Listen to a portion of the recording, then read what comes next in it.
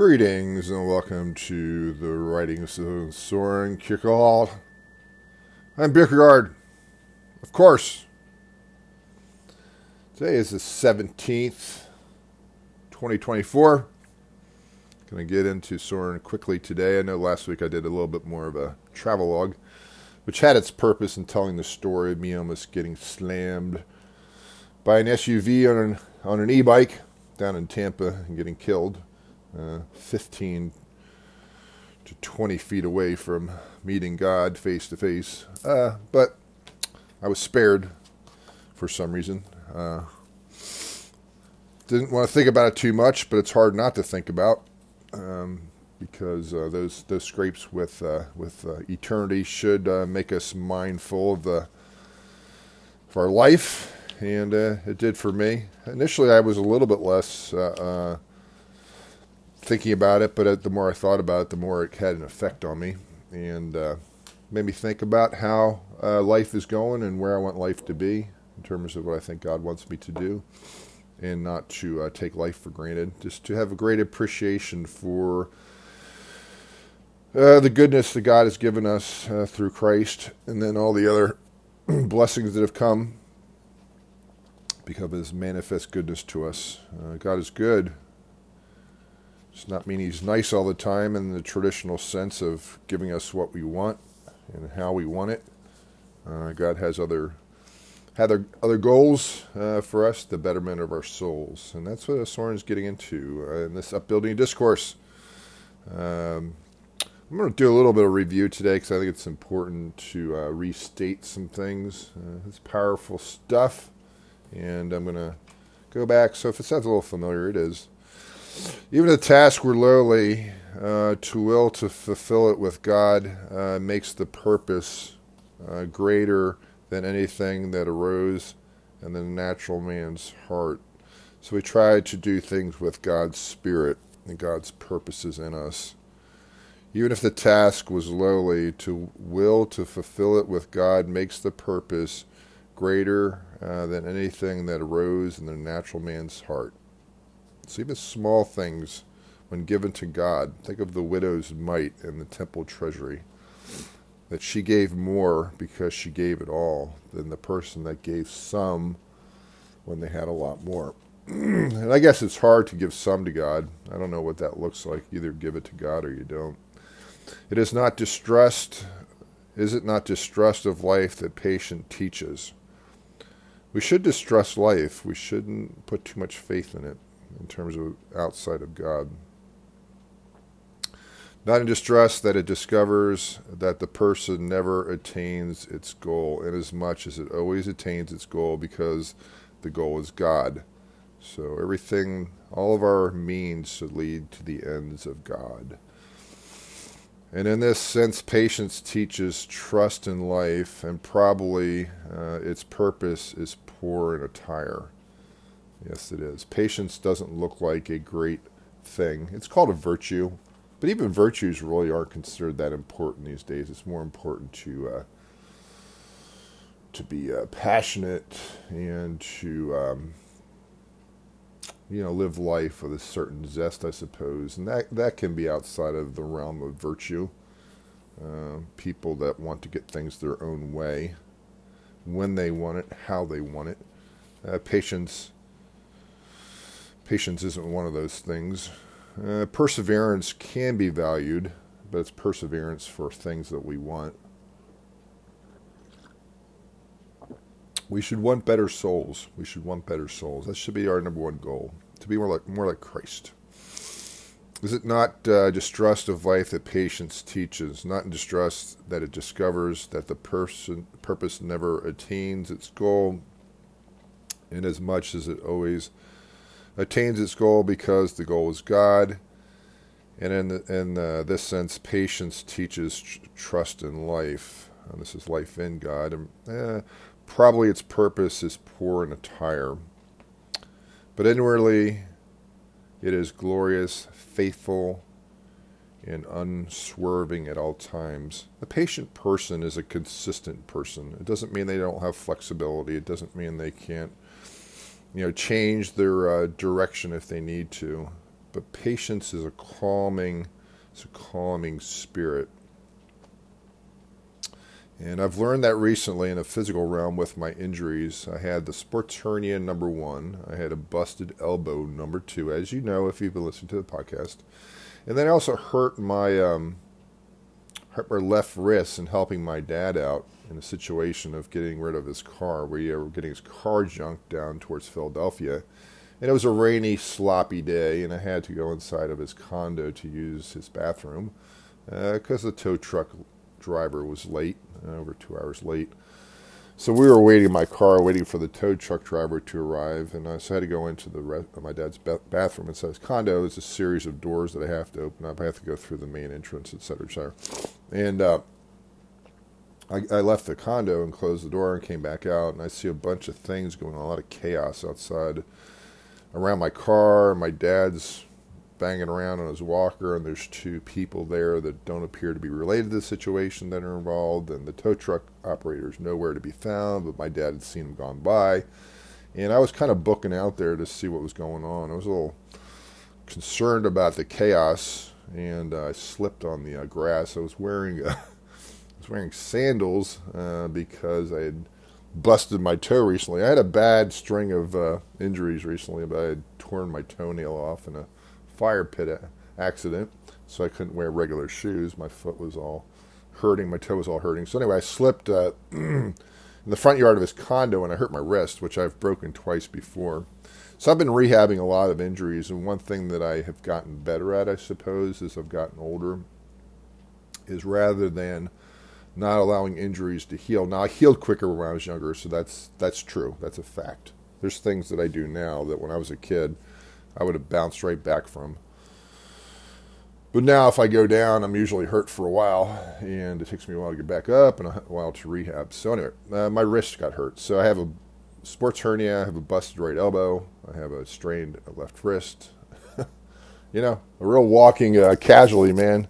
And just had to be patient. I couldn't force it too soon. It was very frustrating not to play disc golf for about 3 months or lift weights for 3 months and not to run for 3 months. But I know that I'm going to cause further injury. I'm already injured, further injury if I don't take a rest. So patience just tells us, listen, there's a time and there's a season, and you just have to rehab to a point where, it's not going to cause further injury for you to continue this activity. So I got to play some disc golf down in Tampa with this 8 other guys. I just met them down there. They're kind of a club, an old man's club of playing disc golf, and I played really well. But my elbow's finally well enough to be able to play disc golf again. So our souls can also be injured in the world. We can incur injury to our souls, and that's like virtues and all that kind of stuff, where Jesus warns us not to lose our souls in exchange for the world. And if we somehow recalibrate our decisions, God's Spirit reaches us and we realize that we're on the wrong path. We've been injured by that path. We've been injured. We've been damaged by it. And we have to heal from it. We have to be still. We have to let patience do its work. In this sense, patience teaches trust in life, and probably its purpose is poor and tired, but inwardly it's glorious, faithful, and unswerving at all times. So it was then that the young person went out into life.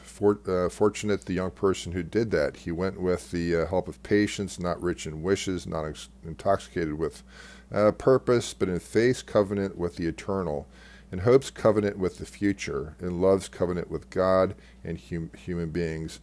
And patience blessed the covenant and promised not to forsake him, even though he lost the wish and the youthful purpose, he still would not lose his soul. So we're not going to necessarily be successful in the way we thought we were going to be, but he would not lose his soul, which is the greatest tragedy of all.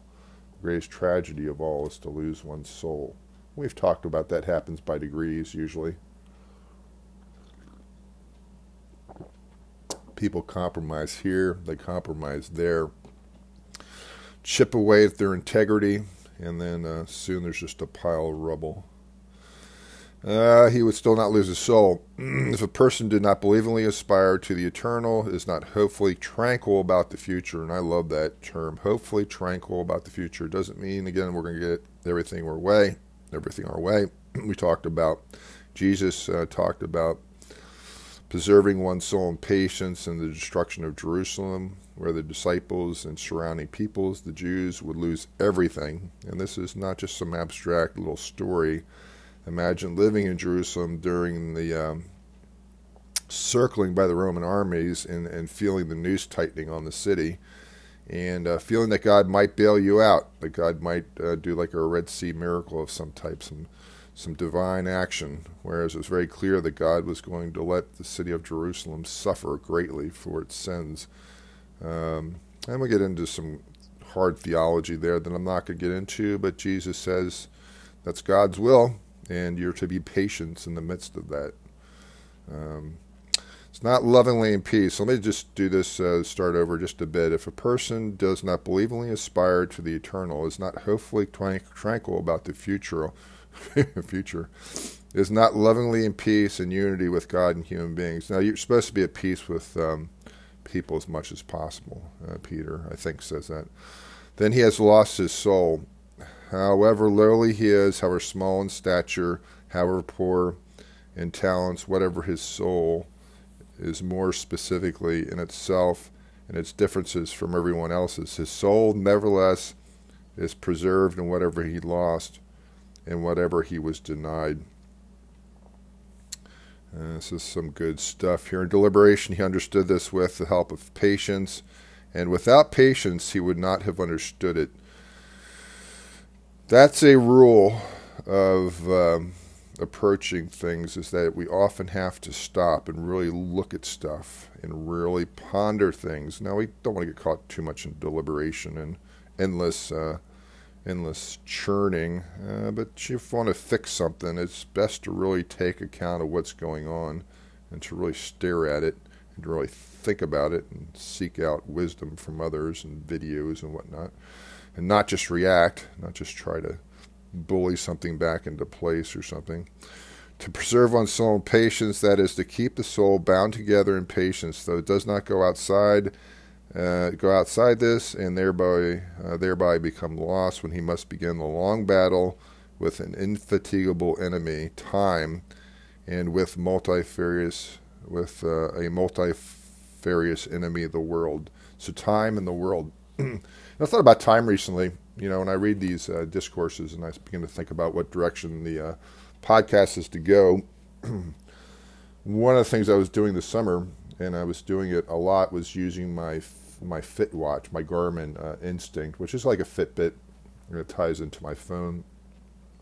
It tracks my heart rate. It tracks the distance that I've traveled, run, or whatever. I also use like a clock when I'm lifting weights to try to make sure I hit my 40-minute mark. And I've kind of felt recently that the timing thing actually probably exacerbated my injuries, because I felt under more pressure to keep pushing and keep improving. Now, I wanted to get my fitness better because my cholesterol was so high, and I figured if I could lose some weight and get my heart in better shape, then my very dangerous cholesterol would begin to moderate, and it did. Okay, but I pushed it too hard, and I was like wrestling time out in these like 3-mile runs, and then trying to improve my time after time after time. And then when I'm lifting weights, I'm like on the clock, and I'm looking at the clock consistently, try to lift. And I've been felt fairly convicted recently that didn't help my injuries, that I was pushing a bit too hard too soon. And the time is a good metric, but it's can be oppressive. And I don't know, we have to like frame things with time in mind and use some benchmarks to make sure we're not off track. But maybe our clock watching and trying to quantify everything has a stress element to that. It isn't good. And I'm trying to calibrate this better, to use that term. Trying to figure this out a little bit more, and like not look at the clock when I'm lifting, because I know what I have to do when I lift, and as long as I'm not lollygagging and taking 2 hours to do it, which kind of lessens the benefits of it to make it less rigorous because I'm just resting too much, then maybe I can look away from the clock more and just enjoy the process. Or when I go out for a run, not be so intent to improve every time I run. Just try to make sure I hit a certain metric every time I go out. Like I'm not going to, when I run these 3 miles, I'm going to like do it in less than 40 minutes.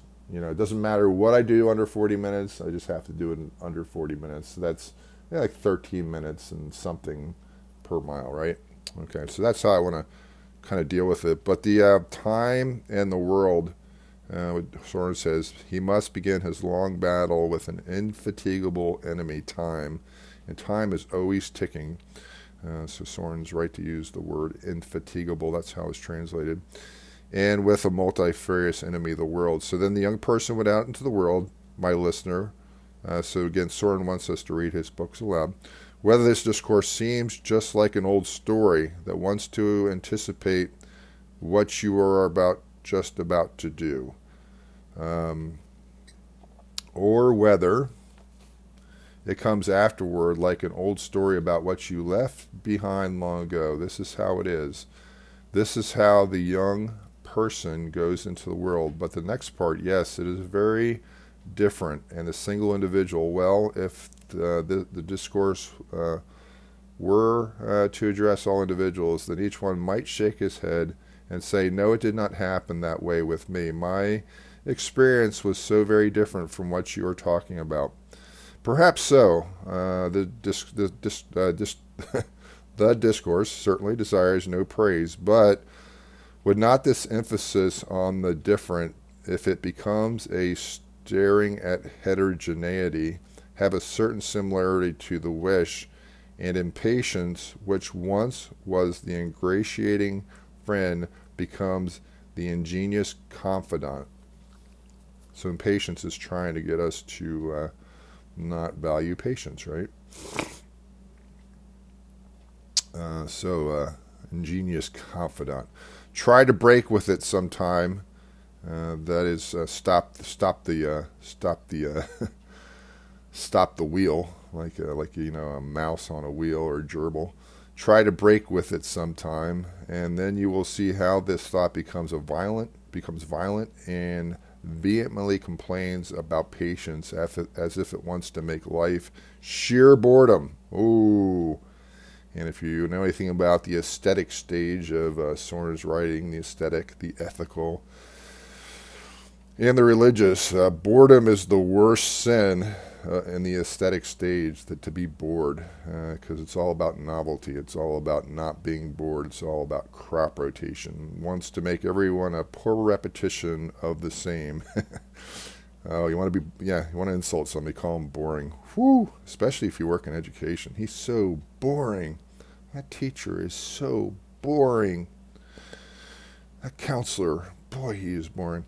Yet if unity does not lie at the base of diversity, similarity at the base of dissimilarity, then everything has disintegrated. And we mentioned the idea of the unity and diversity of the world. And the ultimate unity is in God, and creation emanates from the Godhead, the Trinity. There's diversity, but it's diversity as related to unity. There's a commonality and there's a difference. And our culture right now, obviously, is going too far in the diverse directions. When you say your truth is your truth and my truth is my truth, that kind of goes too far, because what if the truths don't overlap? What if they're so diverse they actually believe completely different things? So there is truth with a capital T, but then there's our understanding of the truth, which is perhaps a small t. We don't see the entire picture, and all of us are affected by our experiences. So there is a place for subjectivity. There's the eternal nature of truth, but then there's our own experiences with truth and how it's affected us.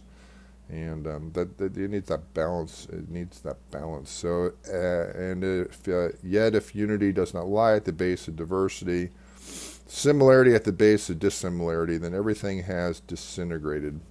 If then no one else dares to say a well-intentioned word against the diversity that will enrich life to the point of disorder, patience does. So patience is like a thread that ties it all together. Patience is this kind of a thread that we sew with that ties all this diversity together. And then you can have like a quilt, right? A quilt is a combination of a lot of old fabric that was put together to make a blanket. blanket, not a banquet. But a banquet is also diverse. You have different dishes. You have your chicken, your roast beef, and your dessert, your coffee, and your appetizers, your salad. So there's diversity there.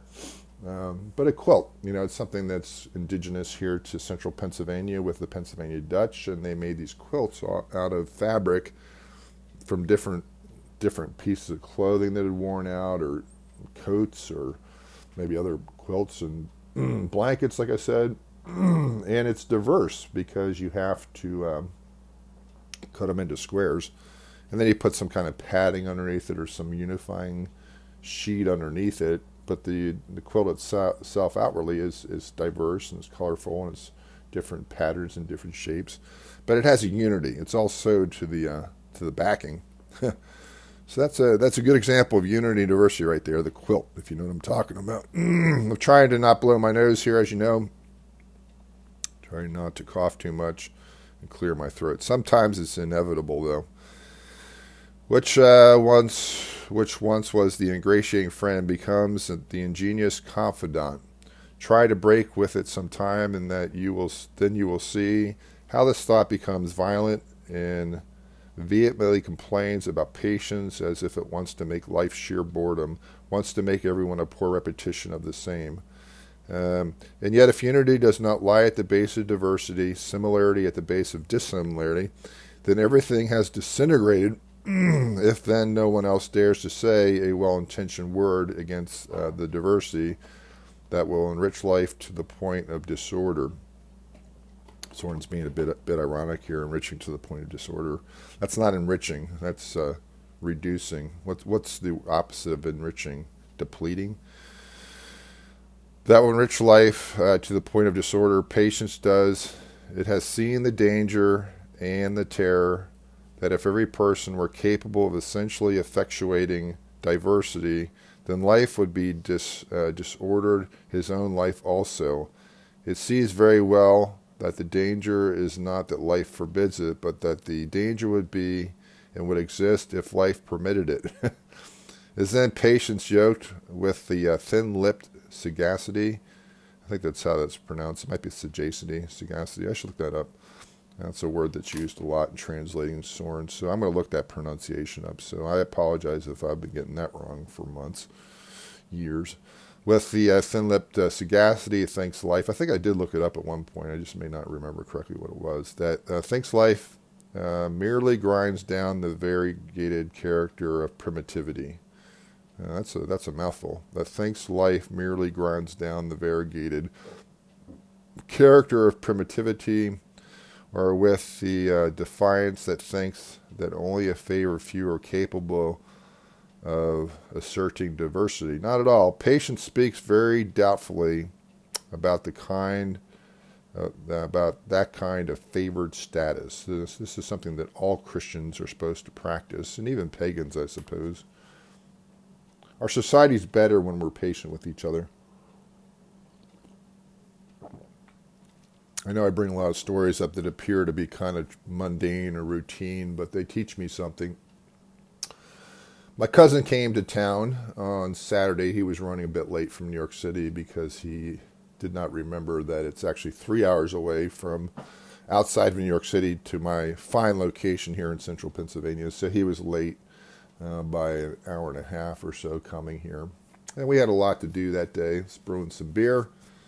And got that done. Still waiting for it to start to ferment. It's a bit frustrating. It's so cold outside that I think my house is just not the right temperature for the fermentation to begin. So I had to move the fermenter close to one of my baseboard heaters. So my cousin's running a bit late, so I have to get started without him, and that's fine, whatever. It's not a big deal. And then we want to go out and play some disc golf, so we did. It was great. It had been raining a lot, so it was really muddy, but we played down in a course really close to this house. And it was fun to play because, again, I hadn't played much in the last 3 months besides being down in Tampa. And afterwards, I wanted to take him to a craft brewery in York called Collusion, which is probably the best craft brewery in York. Collusion or South County are both pretty solid places. But I wanted to take him to a local craft beer place that's not right next door, but it's close enough that we could drive to after playing disc golf. And so we got to Collusion out there in York City. which is kind of a beat-up town, but it's good to see Collusion's doing really well. So it's kind of crowded at the joint. It's not huge place, but it's not small either. Had a nice crowd there and very friendly. Some common tables to chat with others and things. And I had one beer, and then I wanted to go back and get another. And there was a couple in front of me in line, so you have to go to the bar to order at this place. And there was a couple ahead of me that were sampling all these beers. And, it's the crowd starts to build behind this couple because they're trying this and they're trying that. They're not buying anything, just trying stuff out. And it was a bit frustrating, but I was trying to practice patience. And I didn't think about this until later, but it made sense to me after I thought about it more, which is good to always think about things. It took about maybe 5 minutes, at least it seemed 5 minutes for this couple to kind of get done what they were doing. Maybe that was the first time they'd ever tried craft beer. This is a new audience. This is a new couple that is trying to, stick its toe in the water of craft beer. And we need new customers because craft beer is at risk of not happening anymore because it's financially risky. Craft breweries need to sell beer and they need to find new customers. They need to get people who drink mainstream beer to switch over to craft beer, and it's more expensive, but it tastes better. So maybe this couple, this is the first time they've ever been to a craft brewery before, and they're trying to figure out what tastes like, stuff they like. What can I enjoy here? Because if you're not used to craft beer, it might be really hoppy or too strong. So maybe they needed to do that process. Now, it just happened to happen. It just happened to happen when things are really busy, and there's people like me who know what we like that don't want to wait in line, and there's only 2 people working the cashier and working the taps, and that person was doing a crowler for somebody, which is taking beer and putting it into a beer can and then using some contraption to seal it up. So that person was occupied. There's two staff members working at the bar, and so we were kind of stuck. And it took, again, like maybe 5 minutes. Maybe I'm exaggerating. I don't know. It just seemed like forever. And I was just trying to be patient, but I didn't think that maybe this is the first time they were there. And it is risky to try something new. Nobody likes to look stupid. Nobody likes to come into a situation where they don't know what's going on. And it's okay to slow down. And I didn't think about that. Maybe this couple was just, they were just rookies. And again, we need this audience. Right now, I think about in the beer market, which is reducing anyway because this new generation doesn't like beer. It likes things like seltzers and mixed drinks and stuff, fruity stuff. The beer market, if it was 100%, 81% of it's the mainstream stuff. It's light beer, L-I-T-E. It's Bud Light, at least it used to be until they got into that fiasco with the transgender person, which offended their customers. Very red state, blue collar, audience. So Bud Light's in trouble right now. But it's beers like that, Michelob Ultra, Light, L-I-T-E, beer, Bud Light, Miller, stuff like that. That's 81% of the beer audience. And then 19% is craft beer. So they're trying to increase that 19% at the expense of the 81%, if that makes sense. And so we have to allow these people to feel welcome when they come. And there's all kinds of applications to church. Okay, let's just switch this over spiritually because I'm telling you a story about craft beer, which you might wonder what the heck I'm doing here. But I'm trying to make a point, of course. Somebody comes into church that has no background in the faith. They're very nominal. And that has become increasingly more the case as time has gone on. This younger generation, if they go to church at all, it might be for a wedding, it might be for a funeral, but they have no understanding of the Bible. They have zero experience in the church. They know what a church is, but they don't know what it means. They don't know what it functions, what its function is entirely. They haven't read the Bible, of course, to use that word again, or to use that phrase again. Just they have a lot of unfamiliarity with the church. And let's say they just walk into a church one day and they're sitting in a small group or Sunday school before the sermon starts and the service starts. And, all this language is being used and terminology, and everybody else seems like they kind of get the taste. And this person or these people are trying to sip it and see if it's something that helps their souls. But because it's inaccessible and because it appears to be bitter, calling people a sinner is not a great thing to hear. It doesn't feel good, but it's true. but that's an acquired taste. When you start to love the doctrines of grace, you realize that part of that formula is to realize that we're sinful and we're lost without it. And the bitterness makes sense because of the resolution. You develop a taste for it. I get too worried when people seem too perfectionistic and try too hard to be holy in a man-made way, which is a lot of rule keeping and a lot of this, that, and the other thing. We should be free in Christ, and if we're free in Christ, we're going to do the right thing.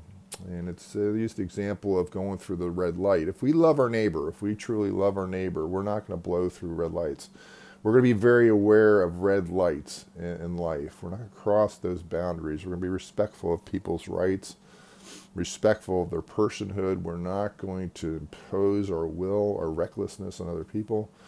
So blowing through a red light like the SUV did down in Tampa, that's a lack of loving one's neighbor, either by an active decision or by neglect. Either one, it's the same result, is that your car is hurtling through a red light at a very high rate of speed and would have knocked me off my bike, e-bike, and would have killed me. And so that's a lack of love. But we have to do a good job with non-Christians and be patient with them. If they come into the church, they come into the fellowship, and they have questions, and they're confused, and they still have things in their life that is, it could be sleeping together. It could come with his girlfriend. A man and a woman could walk in, and they're shacked up. They use that old term. Well, maybe you got to just persist for a while. They're not going to see that as being wrong. Welcome them, and then in time, God will convict them, and they may need some convicting, but maybe the best time to do that's not immediately. Maybe it is. I don't know. Follow the Spirit on that. Patience wants to preserve only the soul. It has the courage to give up everything else. And when the soul does not believingly aspire to the eternal, does not hopefully hurry towards the future, is not lovingly understanding with God and human beings, then the soul is lost. So Soren says this lack of love towards God and with human beings is really the loss of a soul. And patience is part of that equation, and impatience. We want things. It's like Esau in the Old Testament, willing to sell his birthright for a pot of stew, just because he was hungry. But if, on the contrary, it announces itself in this powerful presence, then the single individual, which is a catch term that Soren uses a lot, then the single individual has indeed saved his soul, however diverse the meanings of words may have for different people. So that's the gist of it. So the young person went out into life, yet the path, and we're turning the page here, stretches before him as long, and the world will probably be difficult for him at times. If he does not enlist the help of patience now, then all his strife and struggling will be of little benefit to him. There is a type of sorrow and a type of struggle that does not bring repentance. It just brings lostness. It brings depression. It brings alienation from God. And if we don't give our task to him, and we have to own things independently of God if that's possible, which it is, I guess. Hell is independence from God. C.S. Lewis gets into that. The people that are in hell have chosen to be alienated from God. And when you're alienated in eternity from all that is good, what remains is not good. That's just true by mere logic. If he does not enlist the help of patience now, then all his strife and struggling will be of little benefit to him. Ultimately, he will be fighting in a foreign service for something else, and will have lost what he should have preserved. Not only did he, who looked improperly into the mirror lose his soul, so this is from James, that a person can look at the mirror and forget what they look like. Not only he who looked improperly into the mirror lose his soul, and we can look into a mirror in a very selfish, narcissistic way, because that comes from the myth of Narcissus, who sees his reflection in the pool of water and wants to just kind of falls in love with himself. So the mirror can lie to us too, and we see a lot of that on social media, that people just want to look right for the camera and for the video. When we look at the mirror, it's the mirror of God's law. It looks at the law. It looks at the law and sees how we fall short of it.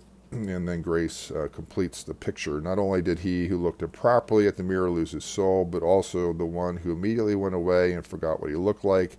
Not only did he who remained standing all day in the marketplace, so this is another scriptural reference to one of Jesus' stories, and not only did he who remained standing all day in the marketplace lose his soul, but also the one who, although called in the first hour, soon left the work and once again stood in the marketplace.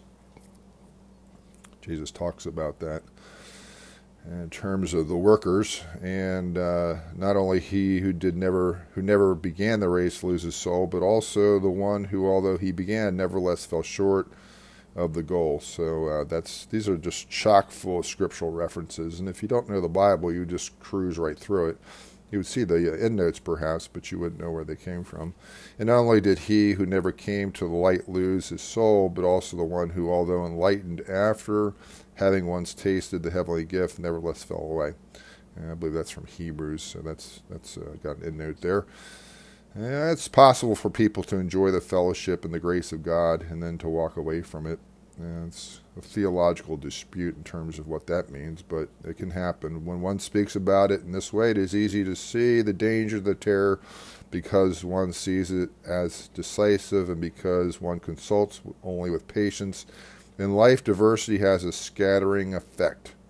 And just like we're naturally ADD and ADHD in the world, it's just the world tries to catch us with this glittering allure.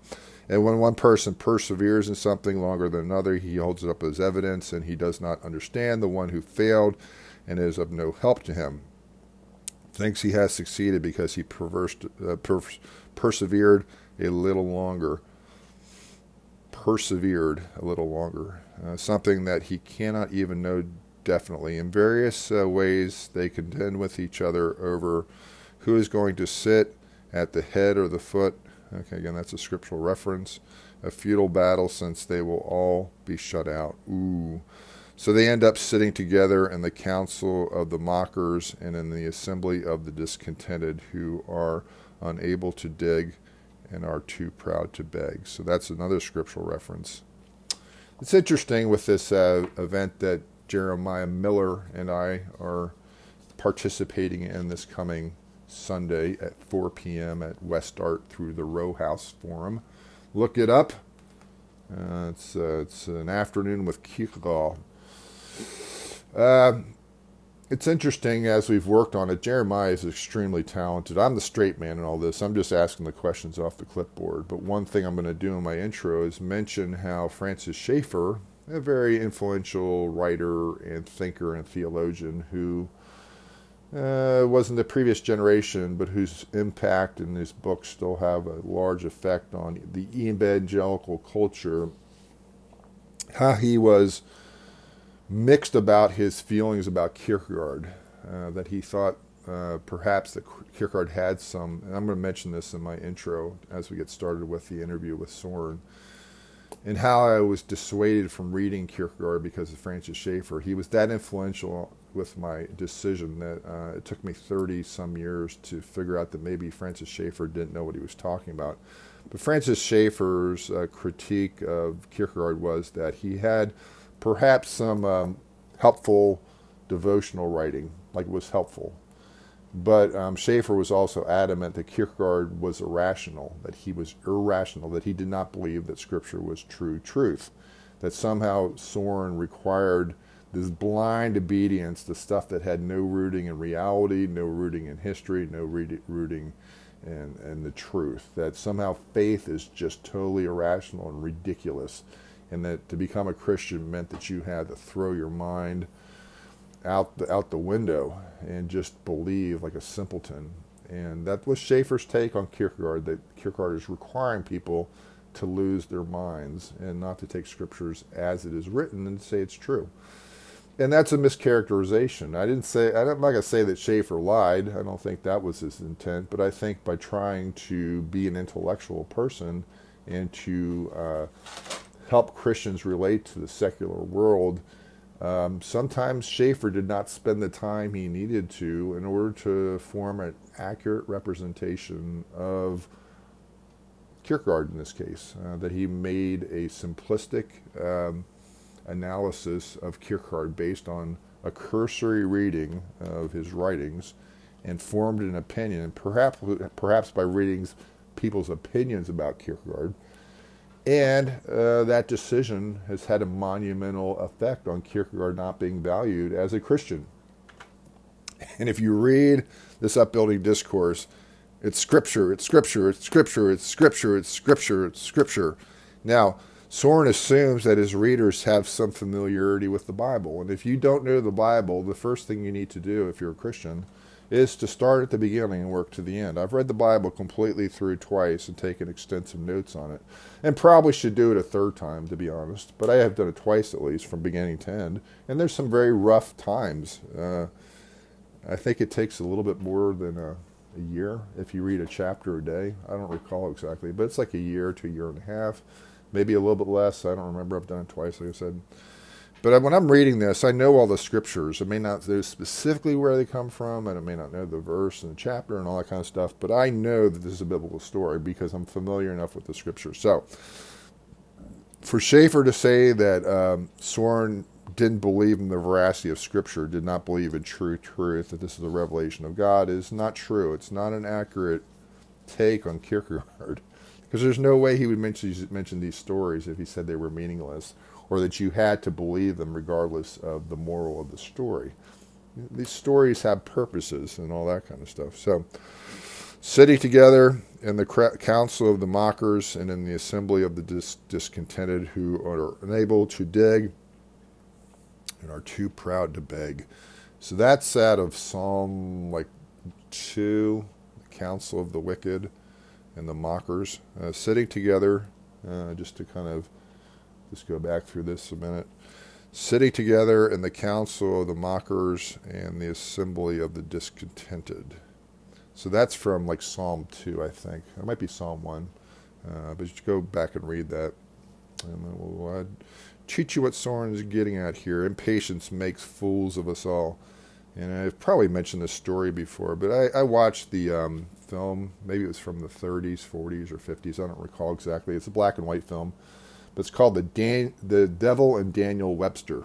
So this guy sells his soul. I don't remember the name of the character, but sells his soul to the devil in this story. And it's set in New England or somewhere in America, in rural America.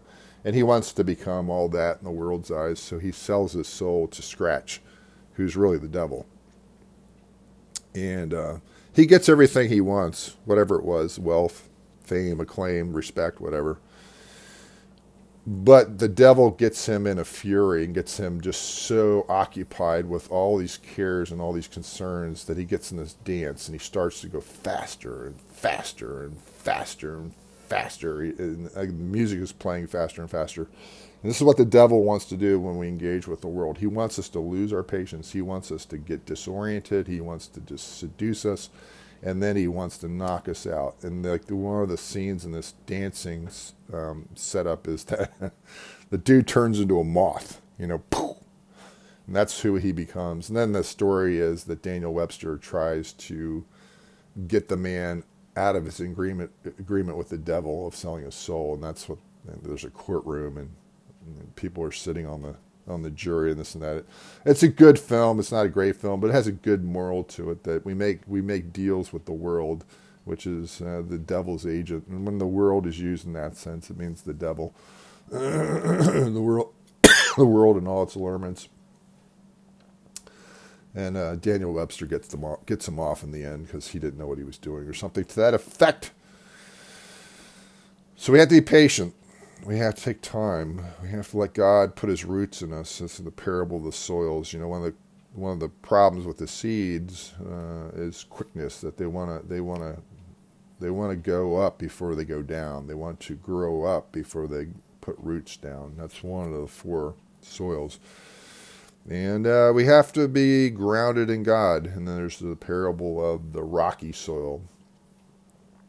There's not a good foundation, even though the person is willing to wait, they put themselves in a bad place, and so they're not going to grow properly. And then there's the the hard path where the birds come and steal the seeds. These are all spiritual metaphors for being careful about how we spend our time and our energies and our resources. So we have to plant ourselves in God and let Him produce. And it doesn't mean, again, that we're going to get everything our way. God has other purposes. We don't see the big picture sometimes. The assembly of the discontented. We want to avoid that. We want to avoid that, of course. And so we're going to end today on page 194. So we are making progress. I think I could bum rush through this more, to use that term. That's a term from the street from maybe the 1980s, but bum rush. We could bum rush the stage and just plow right through this book and miss it. Just feel have so much ambition that we're going to read Kierkegaard that we just skim like a rock on top of it, and we don't drink deeply of it. Skip like a rock on top of the lake.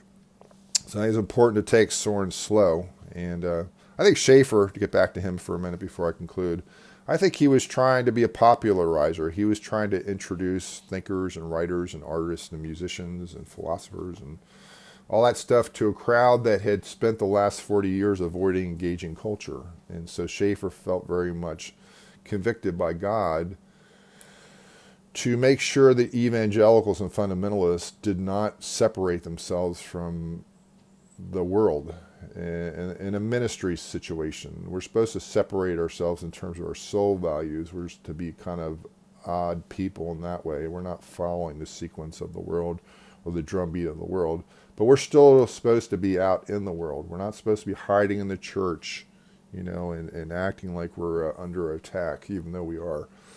We're to be out there in the battle, and we're supposed to be interacting with people and explaining to people things they don't maybe understand because no one's taken the time to explain to them spiritual concepts. So Schaeffer took that seriously, and he wanted the evangelical church to not be uneducated about profound thinkers and profound philosophies that were affecting people's eternal destinies. So Schaeffer is to be commended for that one thing. Whether he always did it right and he spent the time necessary to understand really what he was writing about and talking about, that can be perhaps questioned. And in Soren's case, it most certainly was. And I spent 35 years probably avoiding Soren Kierkegaard. I bought this 18 Upbuilding Discourses probably around 2001, if not earlier. And I didn't read it. The fact that I bought the book was one thing. I bought it down at a bookstore that's no longer. But the fact I bought it was the first step, and the fact I didn't read it very soon after buying it, I didn't probably read this until 2010. So I read Schaeffer's concerns about Kierkegaard when I was in college, so that would have been 1984-ish, because I got a collection of his works that I still have. And so that was 1984. And it was at least 16 years before I even bought a book of Kierkegaard, 16, 15, 17 years, something like that. And then I didn't read it until another 10 years after that, so 26 years maybe, if I'm doing the math right in my head. So if you're going to make a criticism of someone or something, take the time to understand it. Take the time to listen. Take the time to be patient and engage. And then when it comes time to speak, then you have prepared yourself properly. That's the moral of the story. And I'll mention that on Sunday.